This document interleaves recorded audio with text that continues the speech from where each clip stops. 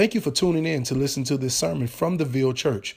To find out more about us and our weekly scheduled services, please visit theville.church. Hey everybody, my name is Jeremy. I'm one of the pastors here, and Jay is actually out of town. Actually, when we get into it, before we start reading the text today, I'm going to pray for Jay, so I'll let you know what he's up to. But for everybody else, if this is your first week, this is actually a pretty interesting week that you showed up. Because we just did a series called Each One, Reach One, as you see behind me in the cool graphics that we make, where we went over how initiative that we want to start in the Ville Church. And so we did the series, but it's going to continue to go. It's going to continue to go. It's that we want each member of the church, each person that calls us home, to be praying for somebody, to eat with them, and then to invite them to church, to Jesus, every month. And that seems pretty legalistic when I say it, right? It's like, and if you don't, beat it, you know. But that's not the truth. Actually, I'm going to get into it more because we just finished this series, and we're about to go into a new series called Christian versus Disciple, where we pit this idea in America, in the South. Everyone says they're Christian, but what does it mean to be a disciple? Because we have a bunch of different ideas of what Christianity is, and anyone can say, yeah, I'm a Christian, but can you actually say you're a disciple, that you follow Jesus? So this is an in-between of those two. And basically, the Each One, Reach One, this whole idea of it is our first response to our discipleship with Jesus. And that's the tie-in. That's what we're going to be talking about today. So before we get started, I'm going to pray for us. I'm going to pray for Jay. Jay this weekend had to do a funeral for one of his friends, which is extremely hard. And then, so he did that yesterday. And then today he's in Orlando because his daughter's boyfriend's getting baptized, which is awesome. But this is just the life of a pastor, right? You have to help bury someone you're close to, and then the next day celebrate someone coming into the kingdom. And so when we say weep with those who weep, rejoice with those who rejoice, it covers the full spectrum. So he has a lot of emotions going on. So I want to pray for him. And I want to pray for people in our church. There's a lot of people sick. A lot of people have called out. A lot of people have, nasal issues. I don't know if that's a thing. That's what I've heard. A lot of nasally things happening. And so I'm going to pray for everybody, and then we're going to get started. Lord, we come before you today. We want to learn. We open our hearts. We open our minds. We want to know who you are. We want to know who you created us to be. We want to know truth.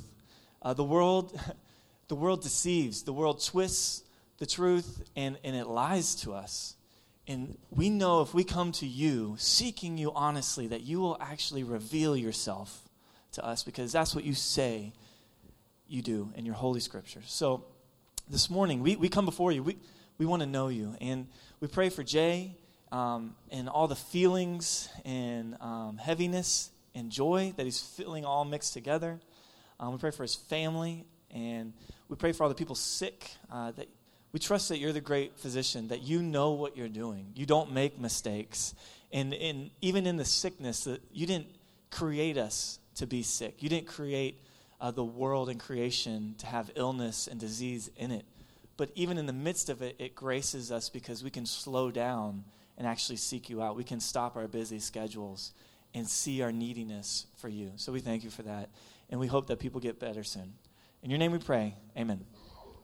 All right, so today we're going to be talking about a text in John chapter 1. It's at the very end. I think it's going to be about 35 to 51. And what we normally do is I'll read you the text, and then we'll go back over it and split it up. But I think this week I decided we're just going to go slowly at a time because, well, you'll see, I'll ask you some questions what you think's about to happen.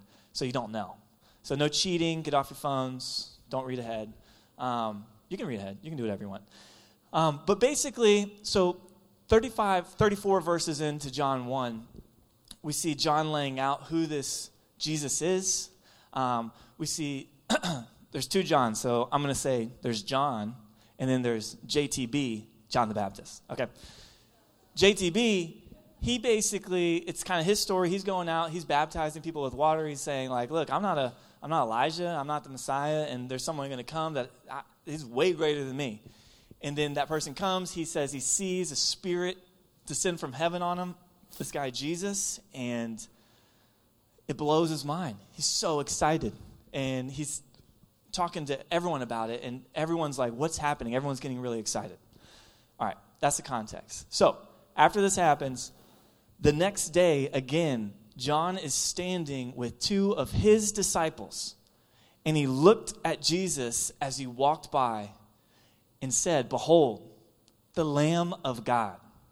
The two disciples heard him say this, and they followed Jesus. So JTB has two guys that are his disciples, and they hear him say something about another guy walking by, like, check it out, behold, that's the Lamb of God. And they look at each other probably, and then they look at John the Baptist, and then they decide, well, we're gonna walk behind him. We're gonna follow him. Because disciples back in the day, they literally followed, they walked behind the people that they wanted to be their teachers, that they wanted to learn from. There wasn't formal education, you go to school, whatever. When you saw someone you wanted to learn from and you called teacher, you literally follow them.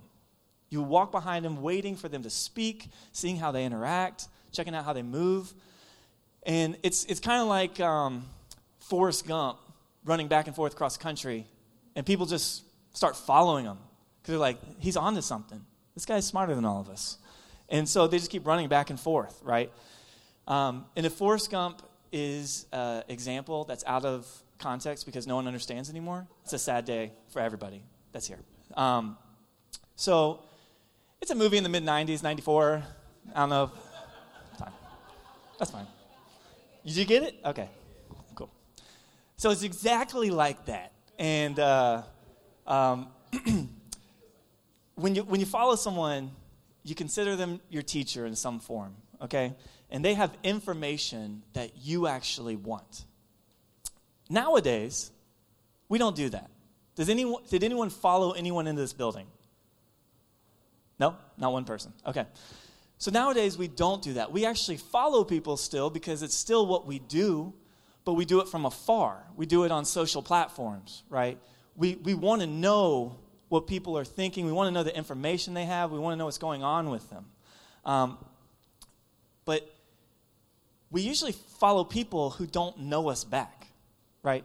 So we could follow, be it Christian leaders reading their blogs or whatever, celebrities, politicians, athletes, designers, artists, whoever. We're all following different people and have our hands and ears like trying to figure out what they know and what we can learn from them. But there's no interaction with the person. There's only interaction with the information they give. So that's a big difference. And the reason that's a big difference is because what happens next would never happen today when we follow people. And this is what happens next. Jesus turned and saw them following and said to them, what are you seeking? So John the Baptist is like, behold, Son of God. People are like, we're going to follow him. So they start following him. And right when Jesus sees this, he turns, sees them following, which is just a weird thing. Like you're just walking and then you realize people are behind you. And you're like, what are you seeking? Now, this is one of those questions that kind of leap off the page in the Bible. What are you seeking? It's the first word spoken by Jesus in the Gospel of John. And it's more than a question to just these two guys following him. It's placement in the Gospel at the very beginning as the very first words of Jesus. It's basically John who wrote this Gospel. He's begging the question to anyone reading this account. What are you seeking? What do you want to know from Jesus? And as you read on, let's figure out if he can answer that. So my question for you guys today is this. How would you respond to that question? How would you respond to that question? Saying, if Jesus was right in front of you and he asked you this question, what are you seeking? what would your answer be? And I want you to think about it and actually be honest, because I don't want to hear the answer that you think you should tell Jesus, but to be blatantly honest, because Jesus knows what you're seeking. So if you lie, he's going to call you out and expose it. So, but just really think in your heart, like, what are you seeking? If whoever you think Jesus is, and he asks you that question, what are you seeking? So I'm going to give you a minute. We're going to turn on the house lights. They don't know this. And I want you to think about it, and I want you to turn to a neighbor and talk to someone about it. I want you to tell them in 1 minute, 30 seconds each. Probably some people will be 10 seconds. Some people will be 50 seconds. Some people might be a minute 30. I'll have to quiet them down. But what are you seeking? If Jesus asked you that, what would you tell him? 1 minute.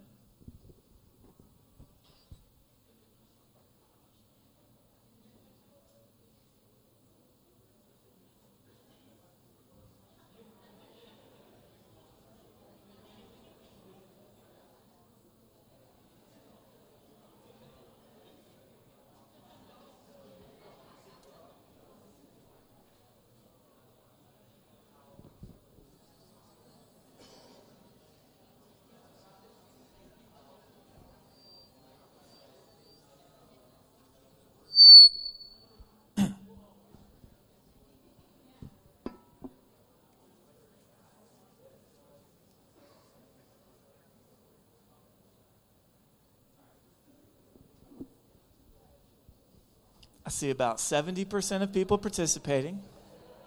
It's a lot higher than I thought. So I'm actually proud of you guys. All right, you got about 15 more seconds.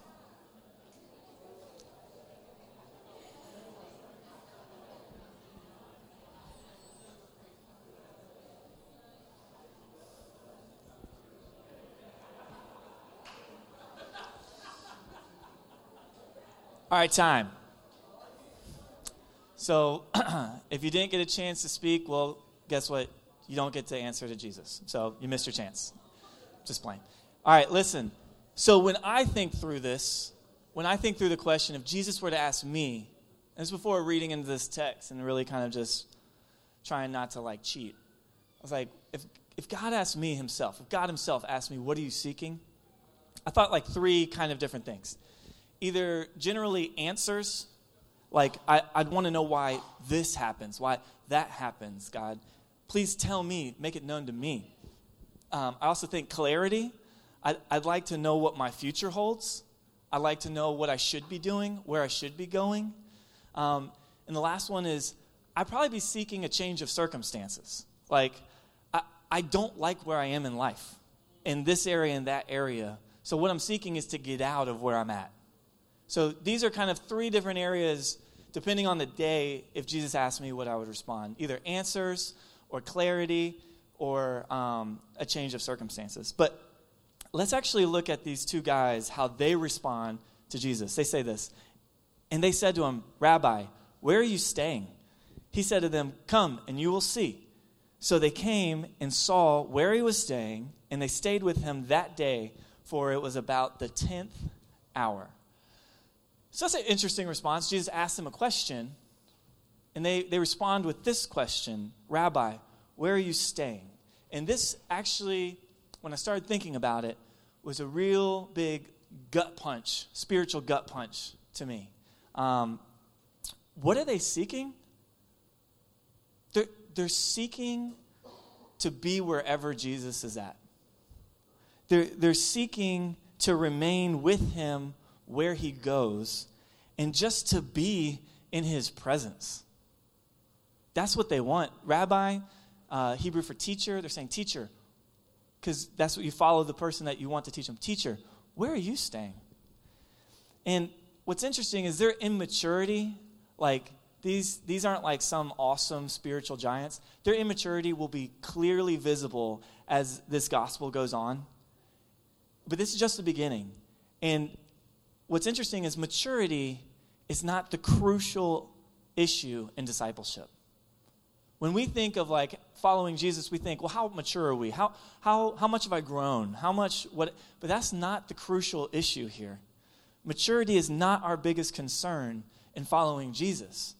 The crucial issue is whether we desire to come and see and abide and stay in God's divine presence? Do we want to be with God?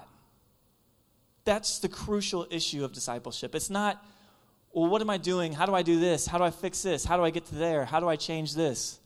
It's do you desire to be in the presence of God? Which is a very strikingly challenging question. Because I know for a fact we can all say that we have desired to binge watch a show over than being in the presence of God. That we have desired to clean our house, those of us that don't even like cleaning, and avoiding being in the presence of God. To just be doing something to distract ourselves so we don't feel guilty for not being in the presence of God. So, Jesus' response to them when they say, where are you staying? Because what they're saying is, we just want to go, what are we seeking? We want to be with you. And he says, come and you will see. In the Greek, I'm not trying to geek out on you guys, but in the Greek, it's a conditional imperative, which means it's better translated as this. If you come, and I want you to, you will see. So Jesus is saying, it's your choice to come if you want. I'm telling you, I really want you to. And if you decide to, you literally will see where I'm staying, but the see here means something more than that, and we'll get to that later. So, the answers, the clarity, the changes that I seek as a part of my journey with Jesus, the thing is, I don't want a journey. I want the answers. I want to be at the end. I want to know. And because I want the things, well, this is the reason. Why don't I not want to just journey with Jesus and find out along the way when he feels his timing's right for me? It's because I want Jesus' things that he offers and not Jesus. That's really what I want. I don't want to spend time with Jesus. I just know he has so much to offer. And I'm like, well, you know the future. You know the past. You can change anything. You're my genie. Make this happen for me. And that's how I view Jesus. I don't view him as this person, loving, merciful, that is inviting me just to be in his presence. I feel like I know what I want, and I want to get it from Jesus. But the thing is, what's embarrassing is we are unbelievably fickle creatures, meaning we don't even know what we want.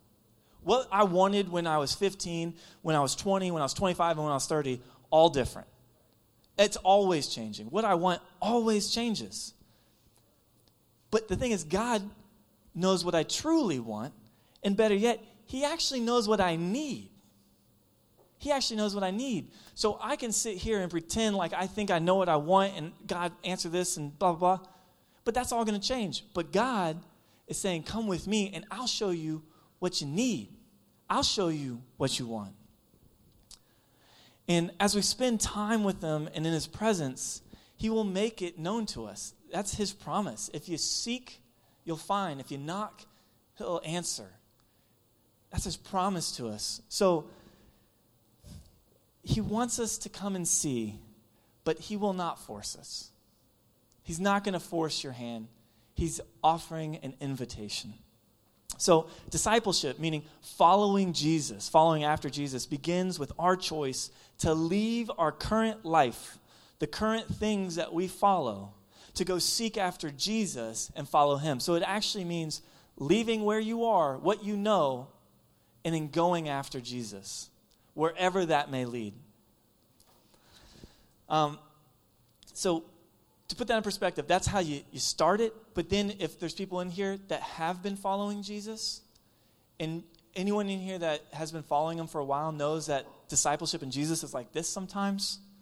Like sometimes you feel super close. Other times you feel like maybe this whole thing's a hoax. And you just go in between these two things. But discipleship in Jesus from now as Christians until death looks like faithfully remaining with Jesus in a life of loving obedience to what he's called us to do. Because we're going to want to divert so many times by so many things we're distracted by. But Jesus is saying, come follow me. I will lead you to eternal life. I'll lead you to true life. Every other place you go to is actually going to lead you to death. So if you want life, if you want to know eternal truth, then you need to follow me and stay following me. It's not just a one-time decision. Most people think like, oh, I love Jesus. I believe in Jesus. I'm going to get baptized. I'm cool. Boom, done. Ticket to heaven in my hand. But you miss out on the most amazing, grand part of being a Christian. You actually get to be with God himself forever, where he gets to answer all your questions, that he gets to, in his own timing, he gets to give you everything that you need, that you don't even know you need, everything you want that you don't know you want. And yet still, and we can all testify to this if you're a Christian, you can think back at times where you're like, this was very real to me, I knew it was real, and yet I'm at a place now where I'm looking at other things, thinking this might give me life, because I'm impatient, I don't want to keep following, I don't trust that where the path is going. So, discipleship, following Jesus, is just faithfully believing that Jesus is who he says he is, and that we're going to lovingly obey what he says because he knows what's best for us. And the last thing I want to point out about that last verse is, it said at the end that it was the 10th hour deal. So he's like, yeah, come on, see, and it was the 10th hour. Well, what's interesting about that is the 10th hour in Jewish world means 10 hours since sunrise. So the day begins at 6 a.m., so the 10th hour would be 4 p.m. And around this time, most Jews would actually be preparing their main meal to eat before dusk, before it got dark. So it could easily be seen that Jesus is offering these two disciples of John the Baptist fellowship over dinner. Like Jesus would be inviting them to come, stay with him, eat some dinner, and probably sleep over where Jesus is at. And I just want to point that out because it's another example of eating being a part of inviting people to Jesus.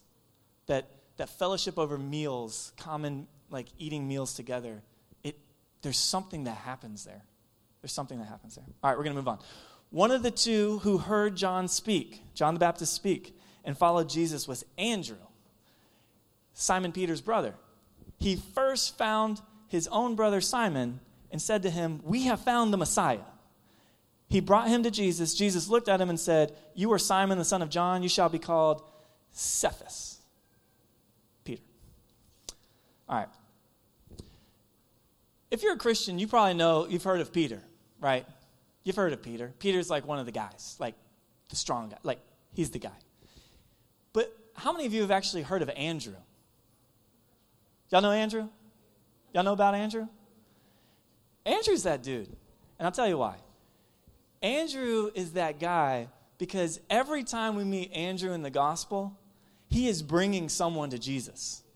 In John, we meet him 3 times. At first, he's bringing his brother Simon to Jesus. We'll see him later. He's bringing a boy that has 2 fish and 5 loaves to Jesus because Jesus wants to feed 5,000. He's bringing the boy.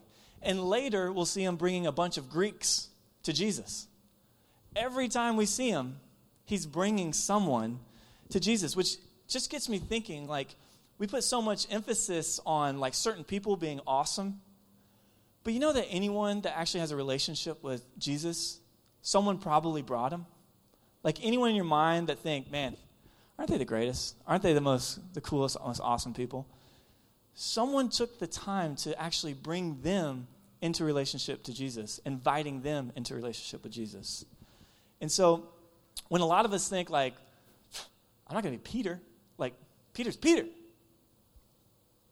You have every opportunity. You don't know who God's going to put in your path that you could actually extend the invitation for them to come into the faith. In Cephas right here, it's Aramaic. It means rock. In Greek, that would be Petrus. In South African, it'd be Piet. I don't know if he's here today. And then in English, it's Peter. So Jesus changes Simon's name to Peter. The rock is what it means. So he was the rock before the rock, okay? That's a little more current analogy, so y'all probably understand that one. All right. So, but the funny thing about him calling, so imagine like Jesus calling you and be like, "Hey, Jeremy, you're actually now the rock. That's your name." I'd be like, "Me? I'm not not very rock-like. I don't know what you mean by that, Jesus. And what's funny is we see Peter, as we go through the gospel, he's not very rock-like either, because he's not solid. He's anything but solid, firm, immovable. He's actually impulsive, quick to waver, to question, and we all know at the end, he totally denies Jesus. What kind of rock is that? So it's like, Jesus, I think you named the wrong person Peter. Maybe he was pointing at the person behind Peter, and Peter just thought, oh, I'm the rock. Yeah, I'm the rock. No, that's not how it happened. And the reason we know that is because, one, Jesus doesn't make mistakes. Two, in the Old Testament, God frequently changes people's names to indicate their special calling. And a new name would be given to foreshadow the person that God would create someday. Not who you are right now, but who you're created to be and who you will fulfill one day and who you are. Which leads me to ask another question. We're not going to take a minute to answer this, but I want y'all to think about it. What kind of name do you think God has chosen for you? If you are a Christian, if you believe and are following Jesus, what kind of name do you think God would give you? And what kind of name has God given you? Because he has. And I know some of us are thinking like, I wouldn't even want to know because I don't deserve a name that means anything. I'd actually be nervous if people knew what God thought of me because we have a very low view of ourselves. And then others are thinking like me, what are the names of the American gladiators? I guess Nitro, Laser, Diamond, Zap. I like Zap. I'll go with Zap. Another 90s reference. I don't know if you know American Gladiators. That's fine. But seriously, God knows you and me so intimately that when he calls you, he actually makes you into what he called you to be. So he calls you where you are with a vision of where you will be because he's outside of time. He knows what it's going to be. He already knows. And that to me is really encouraging and exciting because God calls us for a purpose and a reason. He calls us for a purpose and a reason. And God's not someone to be like, hey, you, repent, believe, got it? Cool, scram. I'm going to someone else. No, God calls us, takes us in, and walks with us in our sanctification process, in our process of leaving this world and becoming transformed and conformed to his image and who he created us to be. And he has a vision of what that's like. And not just for me, but for every single person that follows Jesus. And that's really good news. So God wants to walk with us towards sobriety. He wants to walk with us towards purpose, towards fulfillment of his plan, not only for us, but his plan for redemption of the whole universe. It all works together somehow. It's this master plan that we get to just walk into, and we're actually invited to be a part of. Which, by the way, this plan that God has is far, far, far greater than any plan you have for yourself. Jeremy, take notes. Because I need to hear that. Because I think I have a better plan. I think it all the time. I have a better plan than God's plan for me. And what's crazy is I only know what I would maybe want. I'm not even thinking about the whole universe and how that gets wrapped up in it. But God is and has. And he's calling me into being who he's created me to be. So then the next day, Jesus decided to go to Galilee. He found Philip and said to him, "Follow me." Now, Philip was from Bethsaida. Sure. And the city of Andrew and Peter, the two guys we just saw. So this is one of the hometown people. Philip found Nathanael and said to him, "We have found him of whom Moses and the law and also the prophets wrote, Jesus of Nazareth, the son of Joseph." Nathanael said to him, "Can anything good come out of Nazareth?" Philip said to him, "Come and see." So, again, Jesus finds Philip, and he personally calls Philip to follow him. So at the beginning, the two original guys originally follow Jesus because they saw him walking by because someone proclaimed it. But this time, Jesus actually finds Philip and asks him to follow me. And what's interesting about that is I think when I'm processing through, like, sometimes Jesus actually calls people himself still. When you think about the Middle East and how people hear about the gospel, I've heard so many stories where people have dreams of Jesus and him saying something, and then they're just prepared and waiting for someone to make it known and how they can know about him more. I mean, this is happening. I'm not making this up. Like, Jesus either has people call people or Jesus calls people, but everybody's called to follow him. And if we see here so Jesus found Philip. Philip found Nathanael. And Philip and all the other people found Jesus to be the Messiah. A lot of finding is going on, a lot of discovery, right? Because finding implies the seeking out of a particular person. It's not just sitting back like, oh, found a quarter. It's just right here in front of me the whole time. It actually means seeking out something. So when a better translation of this would be Philip went to get Nathanael. Jesus went to get Philip. They went to something. And this is, again, geeking out on Greek. Yeah, switch. So the word here, find, it means this: a purposeful act of looking for and, important, going to a person. So you're not just looking, waiting for them to come to you. You're looking for, and when you find them, you go to them. That's what finding means here. And this is important because, like I said earlier, when we pray for the eat one, reach one thing, our prayer for this whole initiative is you're praying for eyes to see who you should be looking for. God, tell me who is in my life that I should be purposefully looking for, and how to get to that person with the purpose of inviting them to eat and then coming and seeing Jesus. So that's what prayer is. It's purposefully looking for and then going to the person.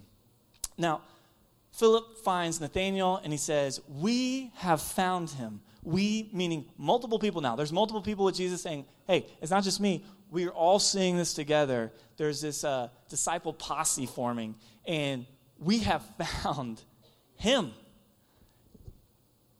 The one that we've been waiting for, the one that our scriptures testify about and the prophets testify about. He is Jesus of Nazareth. People back in the day didn't have last names. So you had to say the person in their city or the person and their father. And so for this one, they're being very specific. They're saying, Jesus of Nazareth, son of Joseph. Right? And guess what? So basically they're saying, we found the Messiah, and guess what? It's a local guy. He's from here. Can you believe it?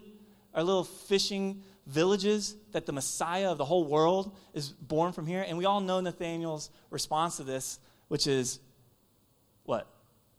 Can anything good come from Nazareth? Which on some levels is a fair question. He's from the area.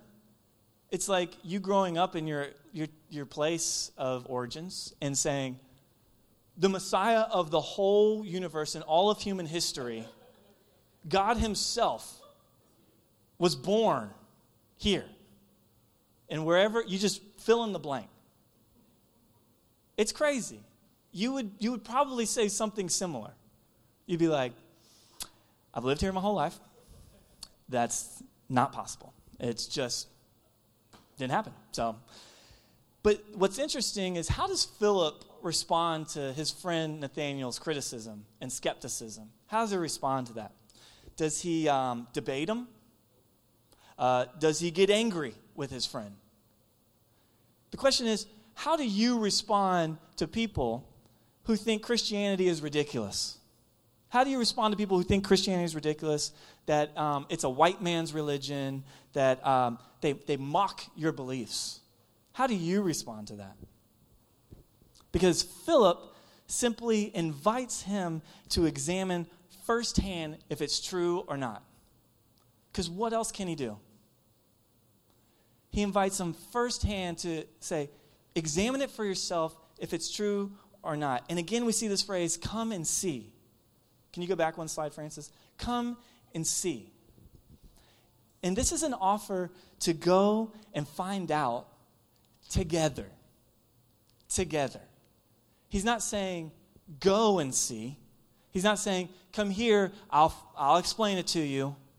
He's saying, I am in the midst myself of seeing the truth of this. Come and see with me, this is true.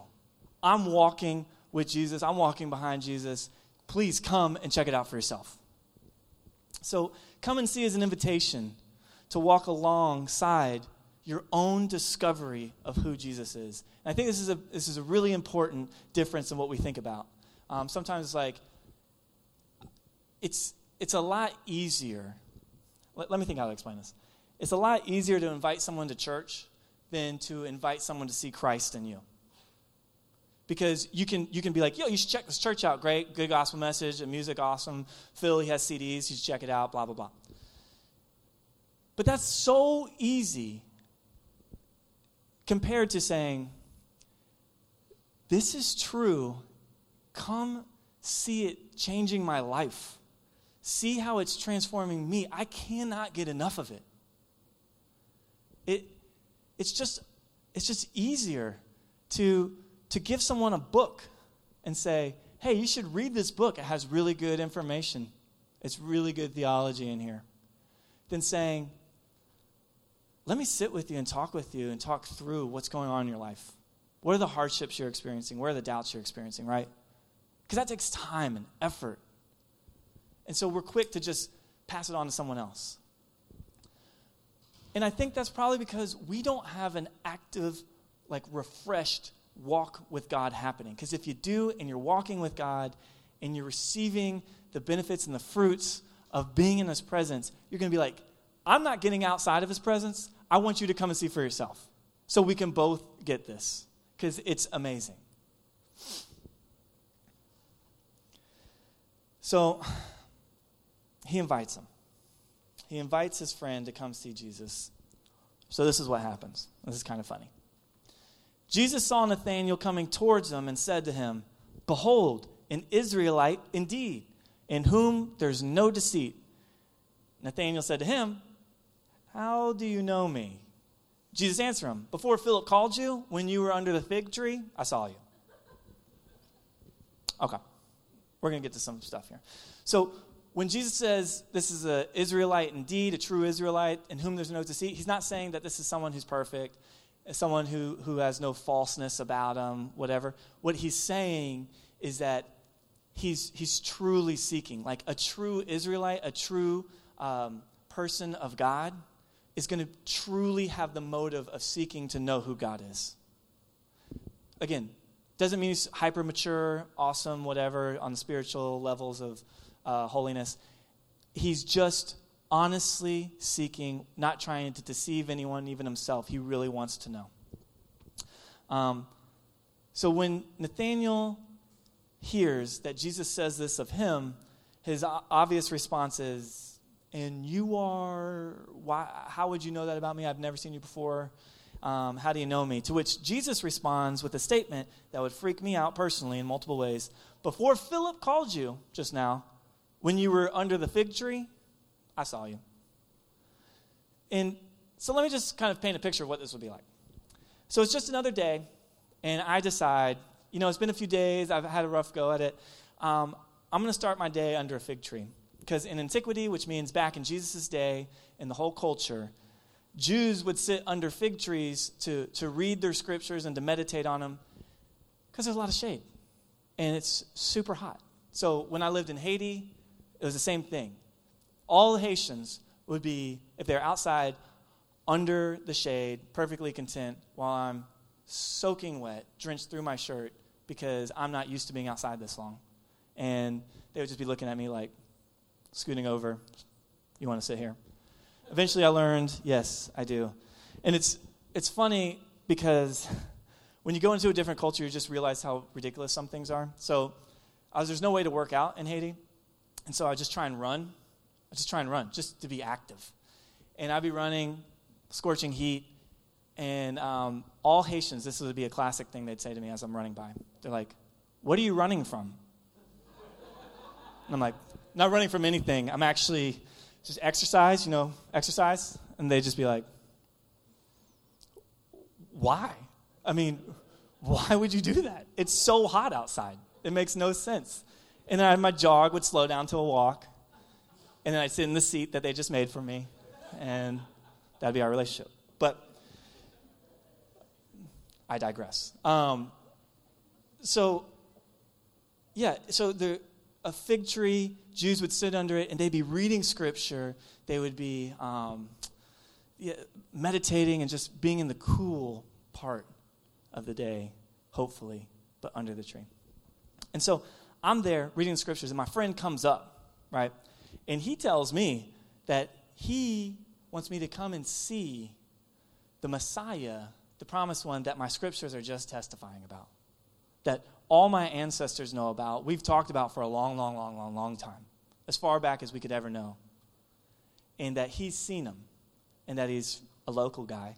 I'm like, okay, I don't know if there's a little too much opium in your bread. I don't know, but sure, let's go see him. And then as I'm walking up, this guy that apparently is the Messiah says, "Hey, you're a true Israelite. You don't have any deceit in you." And it's like, "You don't know who I am?" And he's like, "No, yeah, I do. Before your friend just called you, I actually was watching you when you were under the fig tree earlier today." So me, I would be feeling a lot of things, right? But the crazy thing is Jesus is right. What he tells them is true, and it's so true. Well, actually, we'll get to that. But so what's interesting to see here is that Jesus actually sees into first Nathanael's heart and sees who he is on the inside, and then he also sees him from afar. So he sees internally and externally who Nathanael is. And so Jesus sees who he is, and Jesus sees where he is. And Jesus sees into our heart and sees literally everything we do. And that could make some of us in here really scared. But Jesus sees everything. God sees everything. There's nothing outside of God. He knows every single thing we do, every single thing we think, every single thing we feel. And Jesus knows Nathanael before Nathanael knows Jesus. And God actually knows us before we know God. And so I just want that to sink in for a second. God knows you. Like, he knows individually each person in here. He knows you. He knows what you've been thinking, where you've been, what you've been doing. And even still, he calls everybody. He calls you to follow him. He wants you. What he's saying is, I hope you follow me because I will show you more than what you've seen. So how does Nathanael answer him? "Rabbi, teacher, you are the Son of God. You are the King of Israel." And Jesus answered him, "Because I said to you, I saw you under a fig tree. Do you believe? You will see greater things than these." Nathanael is convinced that some supernatural thing just happened. In the Greco-Roman world, that would usually mean that someone did some magic or someone has a link to one of the gods. But Jewish people, what they would think is that, okay, you're a prophet. You can see beyond like our present reality. And so he's basically saying, you are this person. And if Jesus is a prophet, what is he prophesying, right? Well, he's prophesying what John the Baptist, Andrew, Simon Peter, Philip, and whoever else is now with Jesus, and now Nathanael, the true Israelite, is proclaiming that Jesus was the awaited Messiah. Everyone's like, it's just like this nervous energy of excitement, like, I don't want to get ahead of the ball here, but I think you might be the awaited Messiah of our people and all humanity. And so he says that to Jesus, right? And what's Jesus' response? "Because I said to you, I saw you under a fig tree, do you believe? You haven't seen anything yet. You haven't even seen anything yet." Though the disciples have seen Jesus, they still have a way like a ways to go, a long journey to experience and comprehend past Jesus' prophetic ability. Jesus has to be thinking when he's saying this to him, not that it's insulting, but just, you don't even know. You actually don't know fully who I am. I am more than just a prophet. I am the apocalyptic Son of Man who has come as a human from eternal origins to complete a mission given to me by my Father. And I will return in the last days to serve as the end-time judge of all things. So this little thing right here, this parlor trick, is nothing. You haven't seen anything. You don't even really understand who I am. You will see much greater things than these. And this is a promise of discipleship with Jesus, by the way. You will see, we will see much greater things than he's already shown us in our walk so far. And if you haven't started walking with Jesus, he will show you so much more greater things than this world can show you. And the question is, does that excite you? Are you just cannot wait? What are the things Jesus is going to show me? Or are you tuning out right now, kind of nonchalant about it, like, I don't know, maybe thinking about what game I'm going to watch this afternoon? And the question there is, why would you ask others to come and see? Why would you ask others to come and see? What have you seen? What can you testify to? What have you seen? And why would you ask others to come and see the same thing that you've seen? Because the point is, our statement here at the Ville Church is, for the glory of God, we want to see and show people Jesus at the Ville Church. For the glory of God, we want to see and show people Jesus. And if you haven't seen Jesus, then what will you show to others? And if you haven't seen Jesus lately, your only motivation to show anyone anything is one of like obligation. It's because you feel like it's a Christian thing to do. That's what we should do. I should invite someone to church because I haven't done that in a while, and I haven't checked off that box. And so we view evangelism and telling others about Jesus as a chore, as like, I forgot to make my bed today. Can't believe it. I'll just do it. All right, I'll do it. God, I'll tell someone about Jesus. Sure, I'll do that. And it's sad. It's really sad when that happens, because the most powerful, life-altering invitation that can be sent is one where someone is genuinely excited and even desperate to give away the riches, the treasures that he's tasted or she's tasted in Jesus. It's so easy to spot the game. And I know y'all spotted it. It's so easy to spot the game, and it becomes cult-like. Hello, do you know Jesus? I have a 5-track thing. If you want to take a quiz, we can make you fill it out, and then we can show you. It's like, it's so robotic. It's like, what are you doing? I don't feel like you actually genuinely believe what you're saying.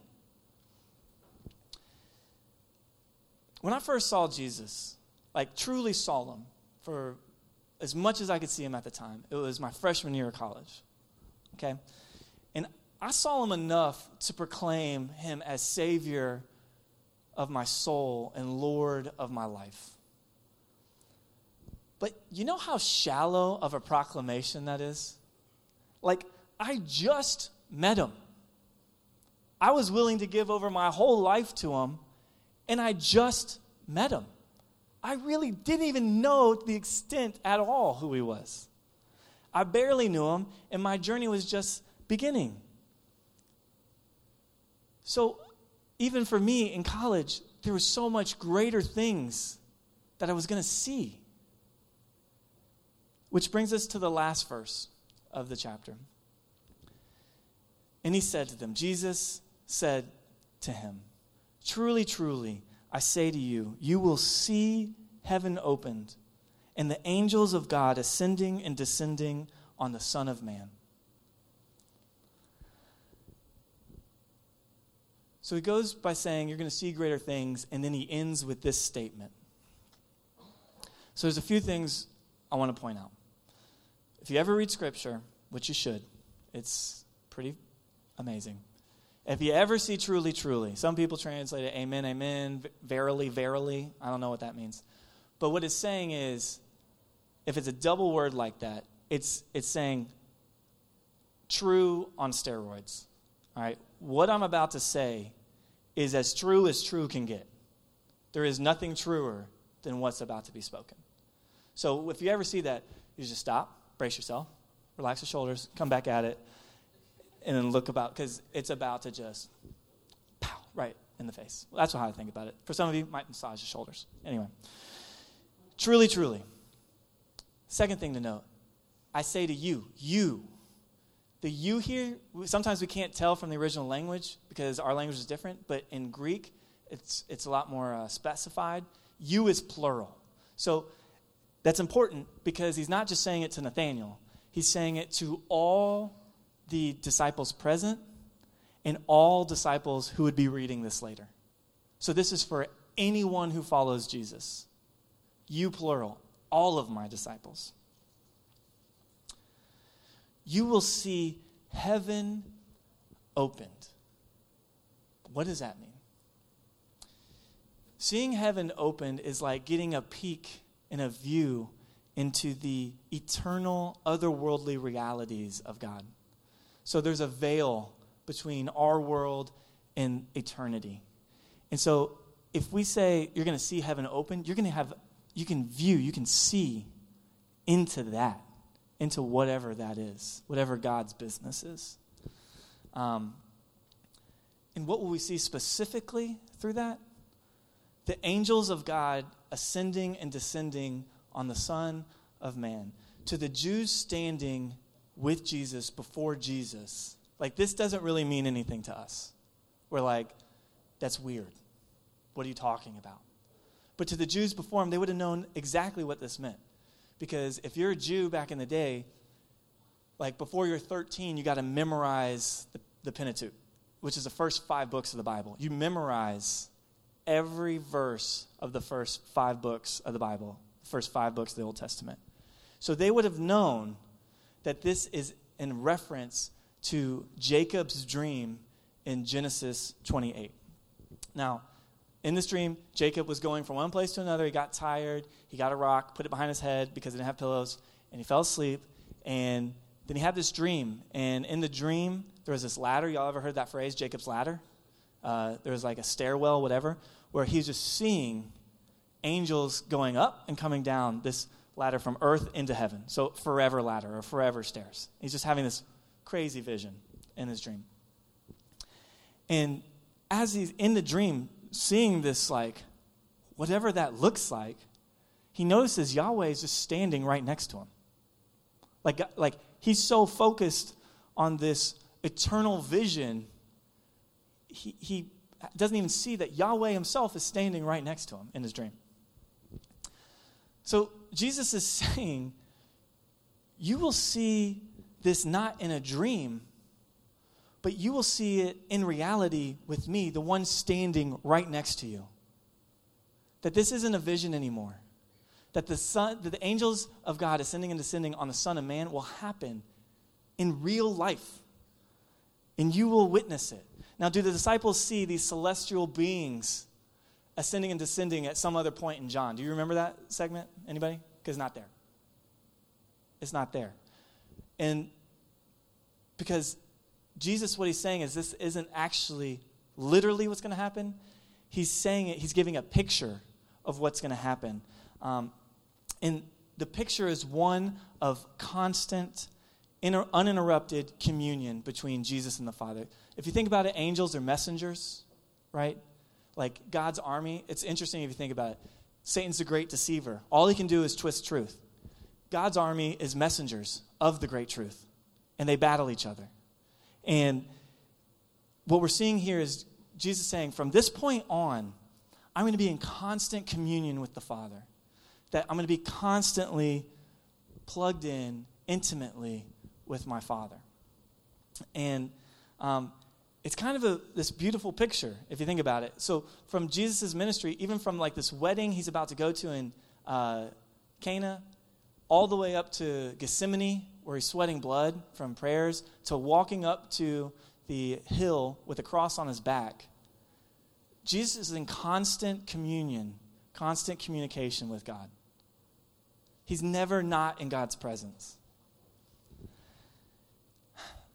And this is important because all that Jesus was asked to do, that God sent him on this mission to do, all of it was done from the foundational basis that he had communion with the Father. That he was with the Father. That he was in the presence of the Father. Because there's no way he could have done these things outside of that. I mean, what he was being asked to do was too much. Which brings us to communion. Why we do communion. We hear that word communion, and communion basically is when we come and lay bare our thoughts and emotions before God. Like our most intimate feelings, our just biggest fears, we can be truly honest before God and know that he hears us and that he wants to respond to us. So we desperately, like, who in here is tired of being alone? Who's in here is tired of feeling burnt out or feeling just frustrated with the world, or that no one understands them, or that they just can't, they just are mad. They're just mad. Or they're lonely and they're scared. And God's offering true communion with us. And we get to do that now before the presence of other believers. Like, the church is a safe house in that way. Like, we don't turn away anybody.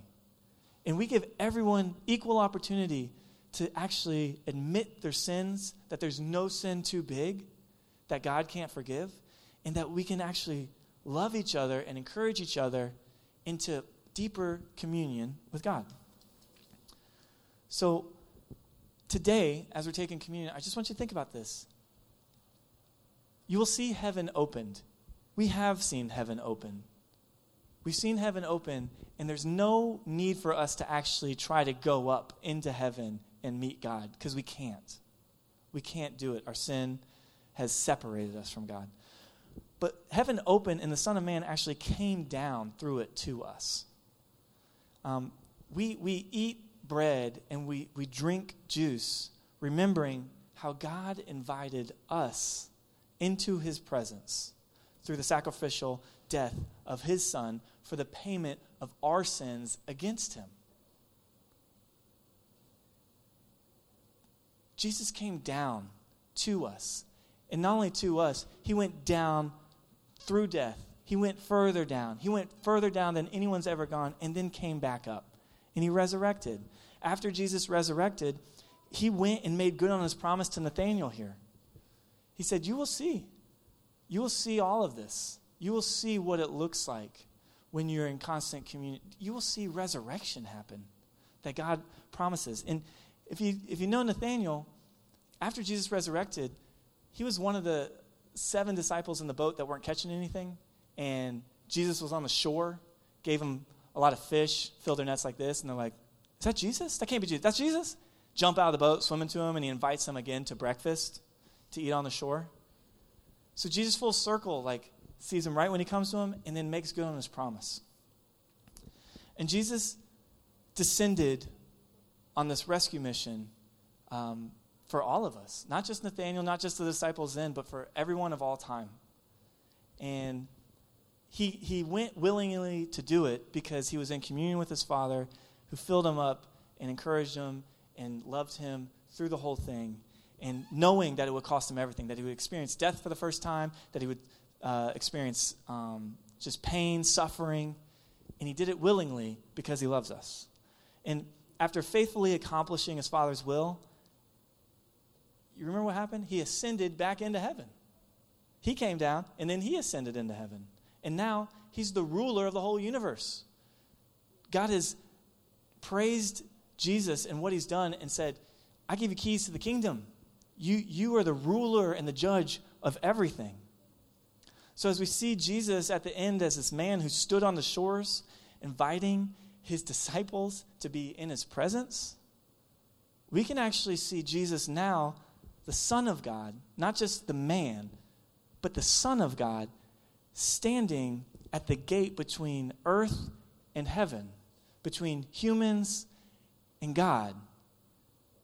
embracing everyone that follows him to help him go through, to help him see into the heavenly realities, to help him know communion with the Father, that he is our leverage, he is everything for us. And as we discover for ourselves, as we are forsaking this world, leaving it behind to follow Jesus, we won't be able to help ourselves to invite others. So that's just going to be an overflow. If you're so full and so joyous because you're seeing Jesus and all the miraculousness that is God and what he's done in his gospel, the good news, it's not even you're going to think about, well, should I invite someone this month? Have I already invited them? It's just going to be constant overflow of your heart. You're just going to be so excited about it. And the reason we have each one reach one is because we want to just put it in front of you. If you get distracted, like, oh, not that I'm not doing my duty, but I'm not experiencing God. I'm not in God's presence. And something's wrong with that. I'm missing out. So today, as you take communion, I really want every person to ask yourself, as you're taking communion, are you having true communion with God? Or are you just going through the motions? You know it's Sunday, and we do communion here every week. So you get up, you eat it, drink it, sit down, and that's it. Or are you actually inviting God and putting all your stuff on the table and saying, God, I want intimacy with you. I know you know me. I want to be honest with it. And I want to leave whatever it is that brings death behind. I want to leave my sin behind. And I want to come to you asking for your forgiveness and asking for you to give me life and hope in this life and the next. I just want to experience your presence. I just want to be in your presence, please.